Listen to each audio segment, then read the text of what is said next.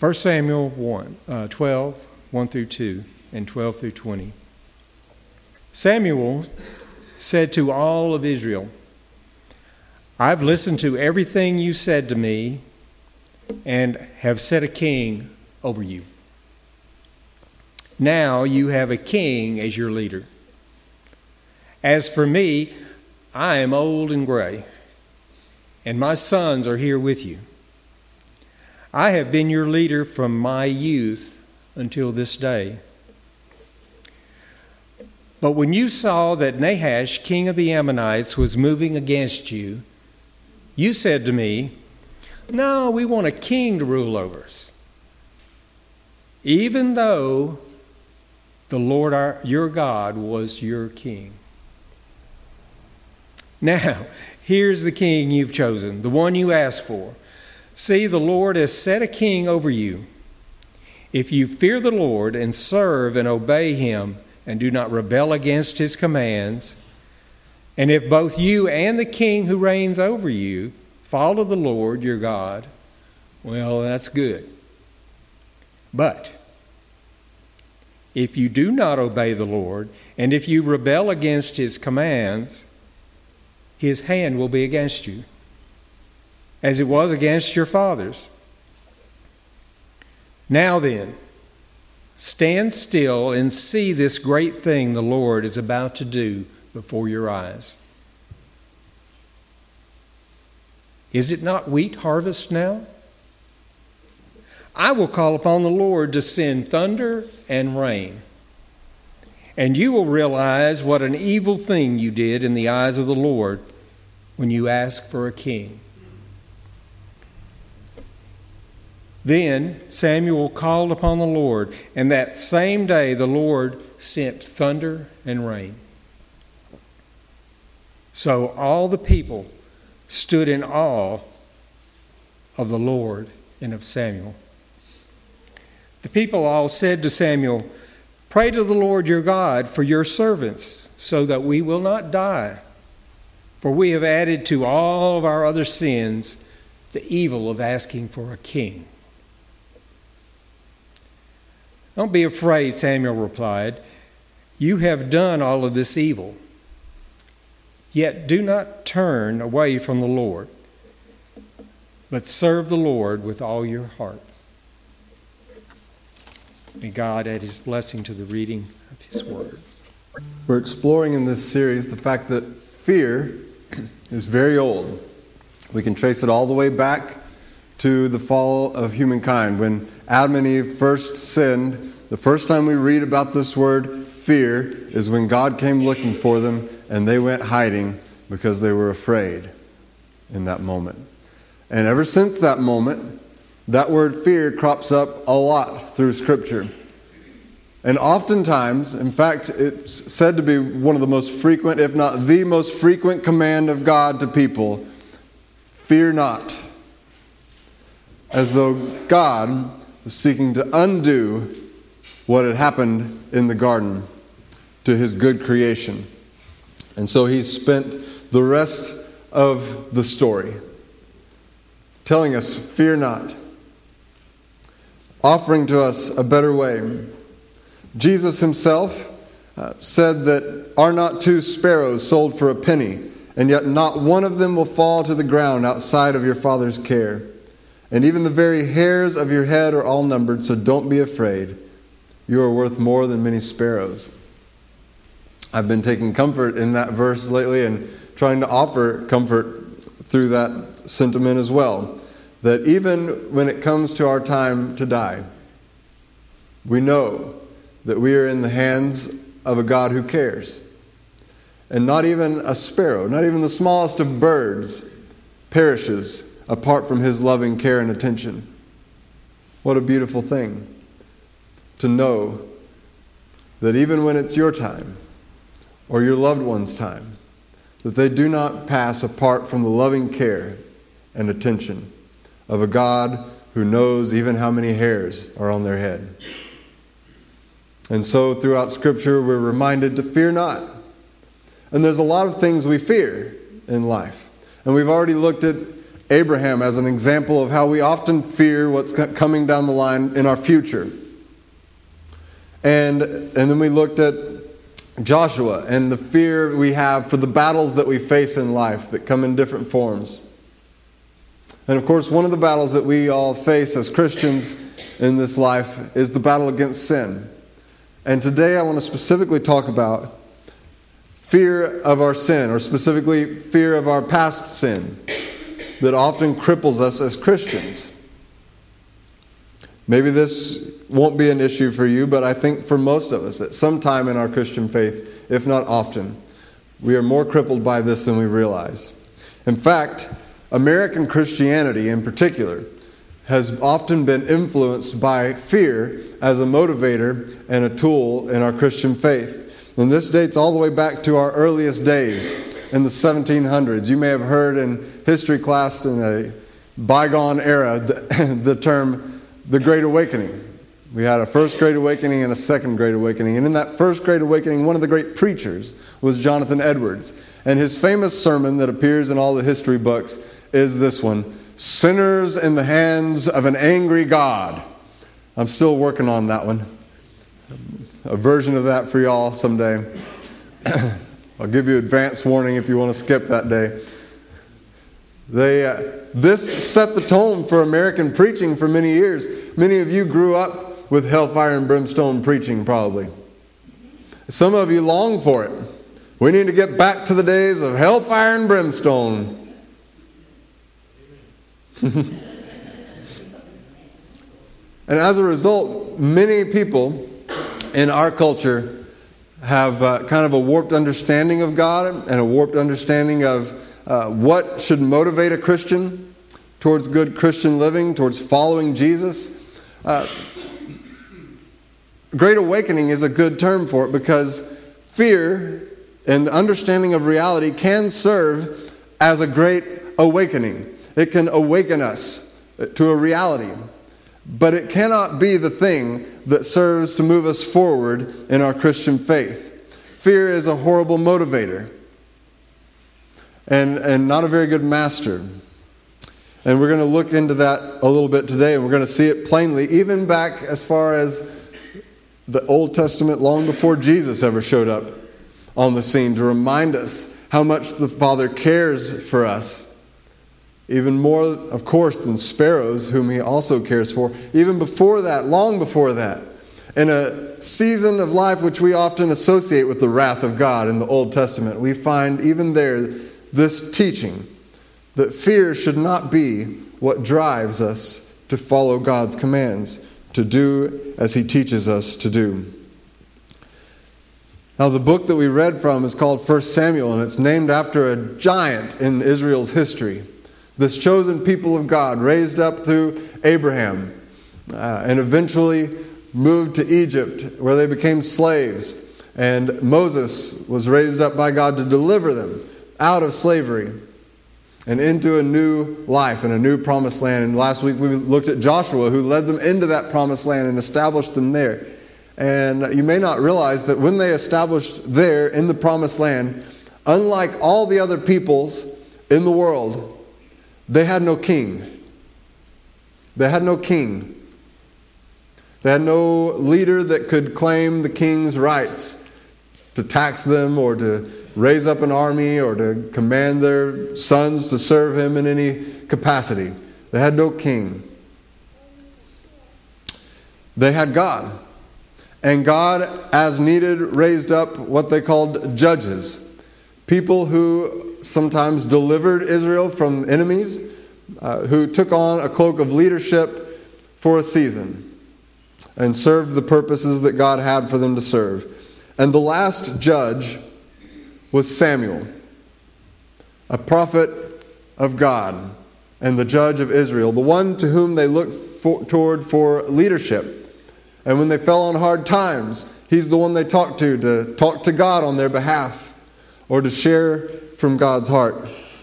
Samuel's own story is interesting, even from when he was a child and heard the voice of God telling him that he would be raised up as the next leader of Israel, the next man of God. Well, Samuel, one day the people came to him and they said, "We want a king like everyone else." 1 Samuel 8:6, "Give us a king to lead us." And this displeased Samuel. He didn't feel at ease about it. And so he came to the Lord and prayed to God, "Why do I not feel good about this?" And the Lord revealed to him that it was not Samuel they were rejecting, but God himself. They didn't want God as king. They wanted a regular king as king so that they could be like all the other peoples of the nation. How we can identify with that. So often we don't want God's ways. We want what everyone else is doing because everyone else is doing it.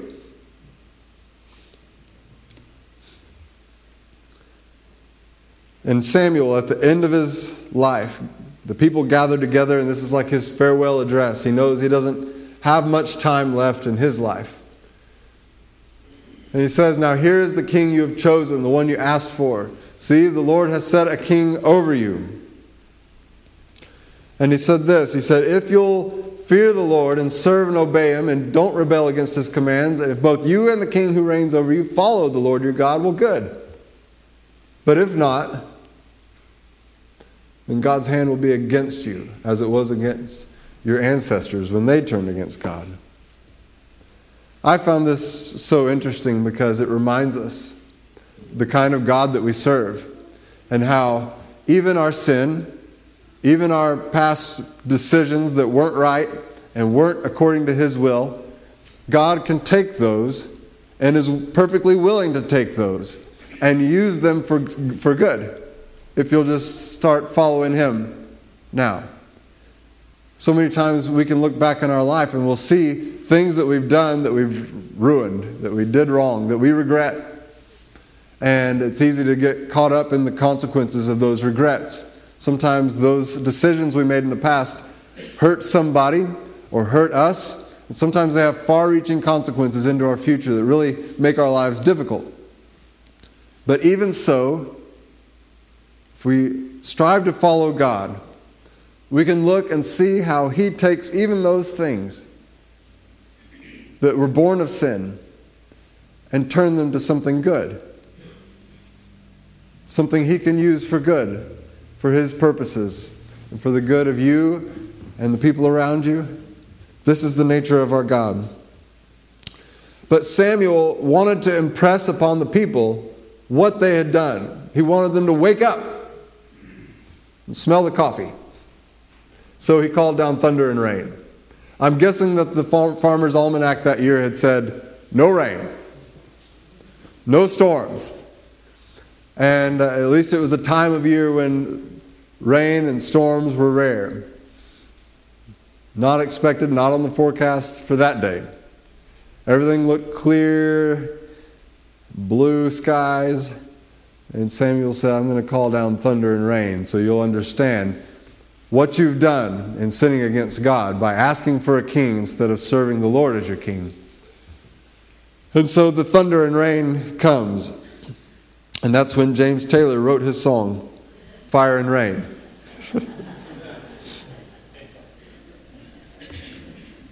And the people saw it, and they said to Samuel, pray to the Lord your God for your servants, so that we will not die, for we have added to all our other sins the evil of asking for a king.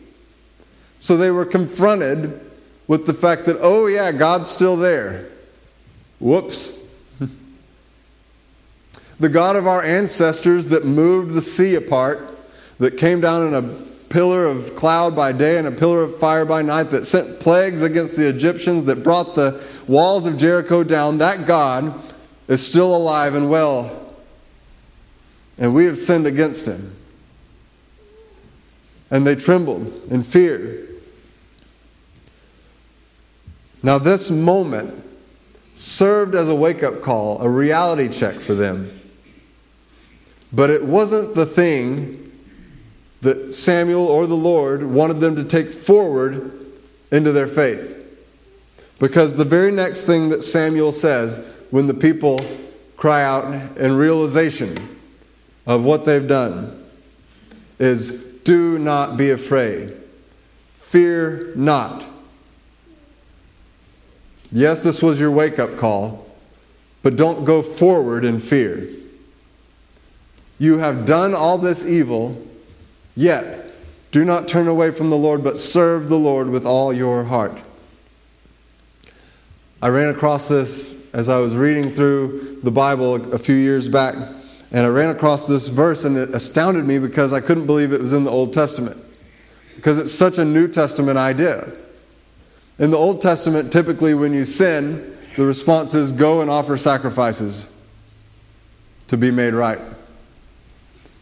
But here in 1 Samuel, we have an example of the very thing that John the Baptist and Jesus and his apostles began to teach when they announced the coming of the kingdom of the heavens. Do not be afraid. You've done all this evil, yet do not turn away from the Lord, but serve the Lord with all your heart. John the Baptist and Jesus and his disciples called that repenting.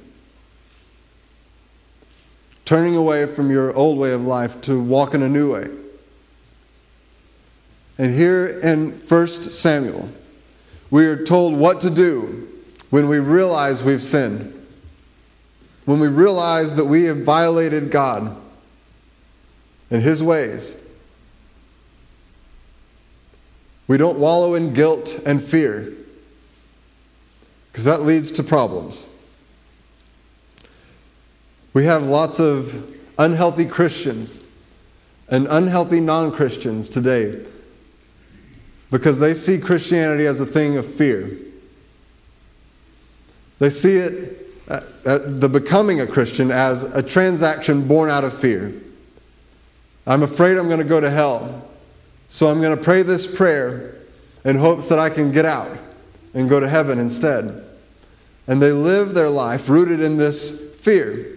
And so you'll have Christians oftentimes who are going around wondering, how much sin is too much sin? What will put me over the edge? If I do this, can I still go to heaven? Is this okay, Pastor? Or is that too far? You have people who are so concerned with what we think about things like homosexuality in our greater world. Do we say it's a sin or not? They want to know. Christians want to know what teachers think about homosexuality. Is it a sin or not? We're all wrapped up in it because our faith is fear-based, and they want to know, are you condemning people to hell or not? When the heart of Scripture is that, yeah, you've sinned, but fear not. You've done all this evil, but just turn to the Lord and serve Him instead. Don't live your faith life out of fear. It's no way to live. No one has successfully charted the waters to a healthy heart and become a healthy person by living in fear. It might lead to some sort of self-pity or low self-esteem. It sometimes even takes the shape of self-righteousness towards others. But fear has never produced a healthy Christian. That moment where you realize what you've done can serve an important purpose and call us to the reality that there is a God in heaven who is holy, and that we in our sin are not holy. But that fear, though it can awaken you, cannot be the thing that drives your faith forward. Cannot be the thing that serves to set you free to live the life that God is calling you to live. No one who lived under fear ever said that they felt free. And yet the Christian life explicitly from Jesus and His apostles is a life of freedom. And so we know that that includes freedom from fear. And we know time and again they taught us that perfect love casts out fear. And that God is love. And that the command that Jesus would have us to walk in is to love one another as He has loved us. And so we know that fear has no place in the Christian life. This is our takeaway today as we look at what God is telling us not to fear. He says, fear not for your past sins. Your repentance means a fresh start. And that's incredible. Maybe instead of living out of fear, we should live out of the forgiveness that God offers. Unlike any other God. And walk forward in freedom.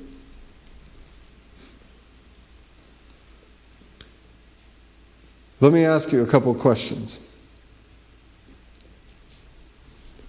The first one is this. Have you ever received a reality check? A wake-up call?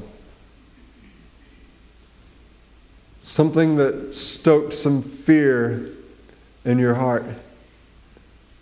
Oh yeah, there's more to life than just stuff. Oh yeah, I'm a mortal being. There is a holy God, and I'm unholy. Have you ever had a moment in your life where God gave you a wake-up call? Maybe it was a moment where you kind of saw your life flash before your eyes. Or you realized that that could have been the end of you. And it served as a wake-up call that, oh yeah, I'm not here forever. Or maybe it was a loved one that went through something difficult. Or the passing of a loved one that was a godly person, and it called you to remember the way you're living your life compared to the way they lived their lives for the Lord. Our wake-up calls come in all different shapes and sizes.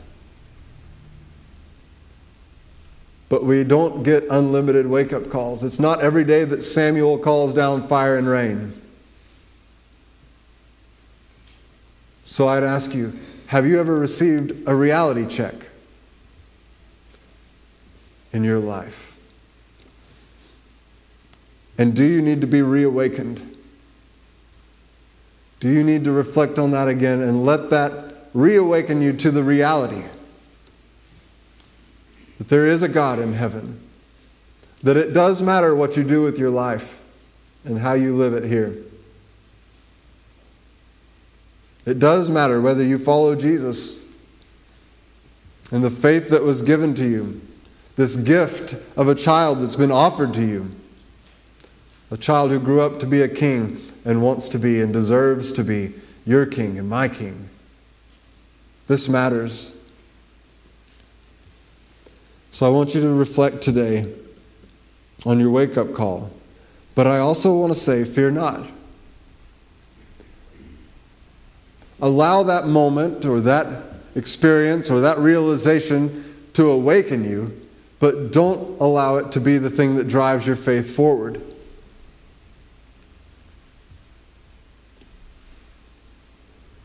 People aren't delivered out of sin by fear. They're delivered out of sin by love, by the Holy Spirit, by a God who forgives and gives second chances, who says, don't sit there worrying about what you did yesterday or the decisions you made that you regret. Don't fear those. Don't even worry about the consequences of those, though you may have to still live with some of those things. Don't be bound by that fear, but instead, serve the Lord. Let's talk about today. Let's talk about tomorrow. Who are you going to serve then? What are you going to do with your life then? It's as though he's saying, don't fear. Yeah, you messed up. Own it, and let's move forward. I want you to think about just other experiences that we have in life that I feel like kind of help us understand how this works. Imagine that you wanted to learn how to shoot a gun, maybe a pistol. All right, so you wanted to become a marksman, but you'd never held a pistol before in your life. And a friend takes you out to the range, and the first thing you do is point the gun straight at somebody, and they freak out, and you freak out, and you drop the gun, and the bullet goes ricocheting all over the place as it fired when it hit the ground, and then you're scared to death. Now imagine if you just live in that fear and you never pick up the gun again. I wouldn't blame you. It's a pretty rough first day at the shooting range. But one thing's for sure, you'll never learn to shoot that gun if you don't put that fear behind you and pick it up again and point it down the range this time and shoot. And probably your first shot's going to miss by a mile, but you're going to try again, and you're going to aim better, and you're going to get better, and you got to keep going. It's a little bit like that in our faith. When we realize we've been pointing the gun at somebody and we are suddenly afraid, well, if we let the fear cripple us so that we never move forward, we'll never become or take hold of what God has for us. Similarly, let's take another example like boxing. You decide you want to be a boxer, and the first time you get in the ring, you get your bell rung, right? And you're just like, I'm done. Well, you'll never become a boxer unless you overcome that fear and move forward and learn. In the old Western movies, you've got the cowboys that are breaking the horses, right? And they get on there, and inevitably the horse is bucking them off, and they have to keep getting on. Well, if the first time the horse throws you, you never get back on, you're never going to learn to tame a horse. All these things serve as examples of how this works in our faith, where there can be an awakening and a healthy fear that sparks a realization of the reality of what it is that we're doing. But that fear, can't be held on to, or it'll cripple you so that you can't learn to do whatever it is you're wanting to do. So a marksman must have a healthy fear and respect of the gun and understand the realities of the situation. But if they allow the fear to cripple and dominate them, they'll never learn to shoot. If the boxer, he's got to understand what can happen if they get their clock cleaned and the consequences of that. But if they allow fear of their opponent or fear of getting knocked down to cripple and dominate their boxing, then they'll never win a match. And if a cowboy needs to understand the dangers of climbing on the back of a wild animal, and there's probably no better way than to get thrown off of one, I'm guessing. I don't plan to do that. I'm not even interested in taming horses. But if I was intent on taming horses, I would have to overcome that fear, or I'd never tame anything. And a human being needs to understand the seriousness of sin and the realities of a holy God. But a self-absorbed, crippling sort of fear of hellfire and consequences, or even just a self-pitying, low self-esteem, guilt-ridden existence will ruin a person's ability to ever develop a life of true faith in God. Does this make sense? We understand how this works in other ways of our lives, but sometimes in our faith, we just take a pass on common sense.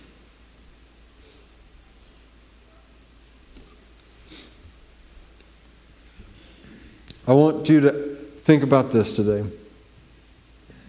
How has your Christian faith been operating? Is it operating primarily out of fear or out of forgiveness? Forgiveness is another thing I feel like has been a little bit ruined by hellfire and brimstone preaching. Because forgiveness for many Christians has just become a thing that gets you out of hell and gets you into heaven. And forgiveness is meant to be this thing that sets you free. Sets you free from your fear to live a different way now. Imagine if God said, your sin is so terrible, but I'm going to forgive you, but I'm going to leave you in it. That wouldn't make any sense. God's forgiveness is there to set you free from fear so that you can have another go at it.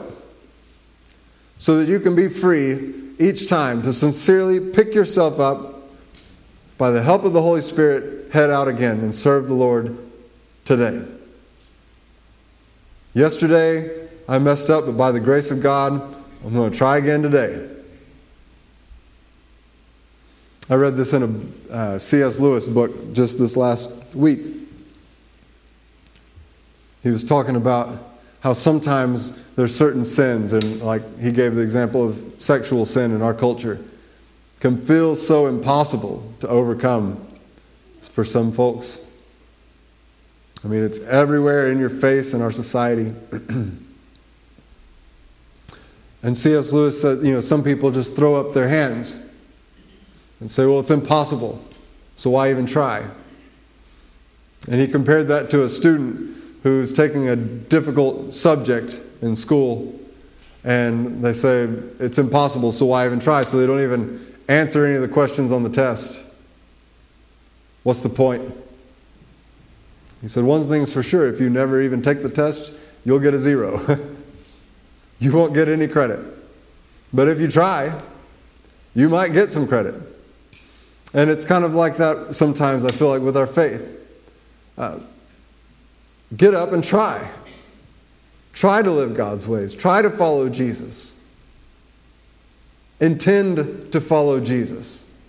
Get up and start fresh every day, not half-heartedly, sincerely. I'm going to serve the Lord today. And some days you may come up short of what you were shooting for. Okay?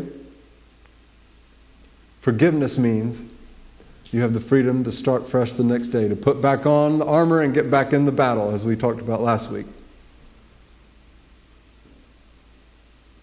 Every day is a new day. It's a new fight. And if you keep fighting those battles, one day you might hit that target down the gun range. One day you may knock them out instead of them knocking you out in the boxing ring. One day you may tame that horse instead of him bucking you off. One day you may find that you've found victory over a sin in your life that you never thought you'd be free from. And God's forgiveness enables you to operate every day in freedom and hope instead of in fear and guilt. That's what Jesus purchased with his blood at high price. His precious blood bought you the chance to wake up this morning and start fresh with him. It bought you the chance to not live your life constantly looking over your shoulder, scared of hellfire raining down on you, but to say, thanks to the grace of God, I get to try again today. Lord, help me. I'm trying to serve you. A genuinely repentant heart God has never frowned on.